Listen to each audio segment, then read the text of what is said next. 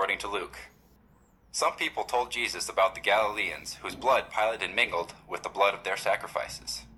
He said to them in reply, "Do you think that because these Galileans suffered in this way, they were greater sinners than all other Galileans? By no means. But I tell you, if you do not repent, you will all perish as they did. Or those 18 people who were killed when the tower at Siloah fell on them. Do you think they were more guilty than everyone else who lived in Jerusalem? By no means. But I tell you, if you do not repent, you will all perish as they did." Today, there are news stories that are reported in this passage of the Gospel.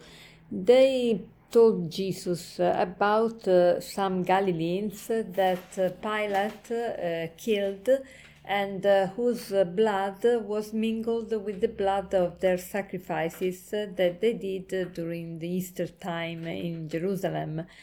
And they told Jesus, why this happened? And Jesus said, do you think that these Galileans suffered in this way because they were greater sinners?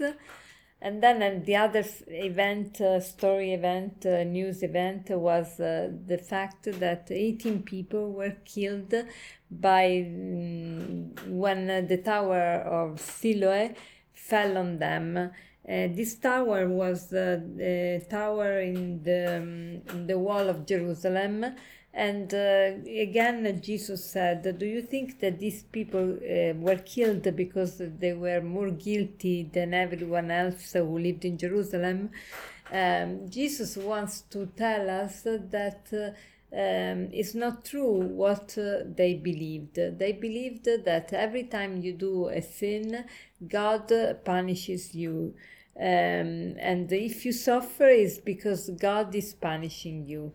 But Jesus said, by no means, it's not true at all what you believe.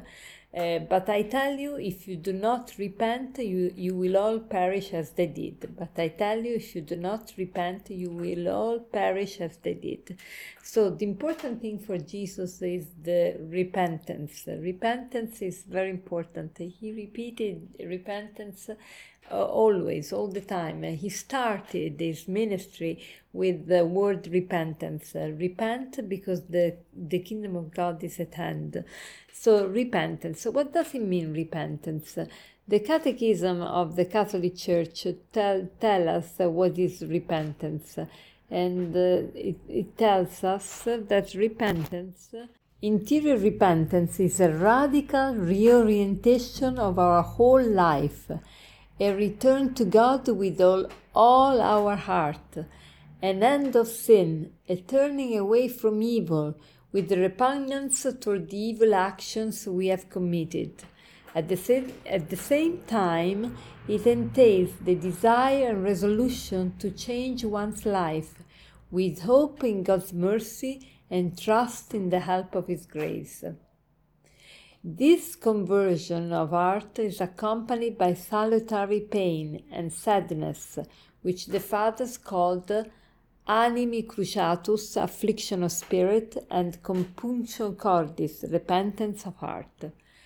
Interior repentance is a radical reorientation of our whole life. This is the 1431 in the Catechism of the Catholic Church. 1431. Interior repentance is a radical reorientation of our whole life, a return to God with all our heart, an end of sin, a turning away from evil with repugnance toward the evil actions we have committed. At the same time, it entails the desire and resolution to change one's life with hope in God's mercy and trust in the help of His grace. So let us resolve today to have a real conversion, to really return to God with our whole heart, and let us resolve especially to renounce a sin in which we fall very often, and in the moment in which we are tempted to commit it, let us implore, let us ask God's grace to renounce this evil in order to renew our interior repentance. And as a final aphorism, I want to say this one. Abba Severino said, "How easy it is to confuse the imagination with the heart. How many men believe that they converted the moment they think they have converted." Abba Severino said, "How easy it is to confuse the imagination with the heart. How many men believe they have converted the moment they think they have converted." Have a blessed day.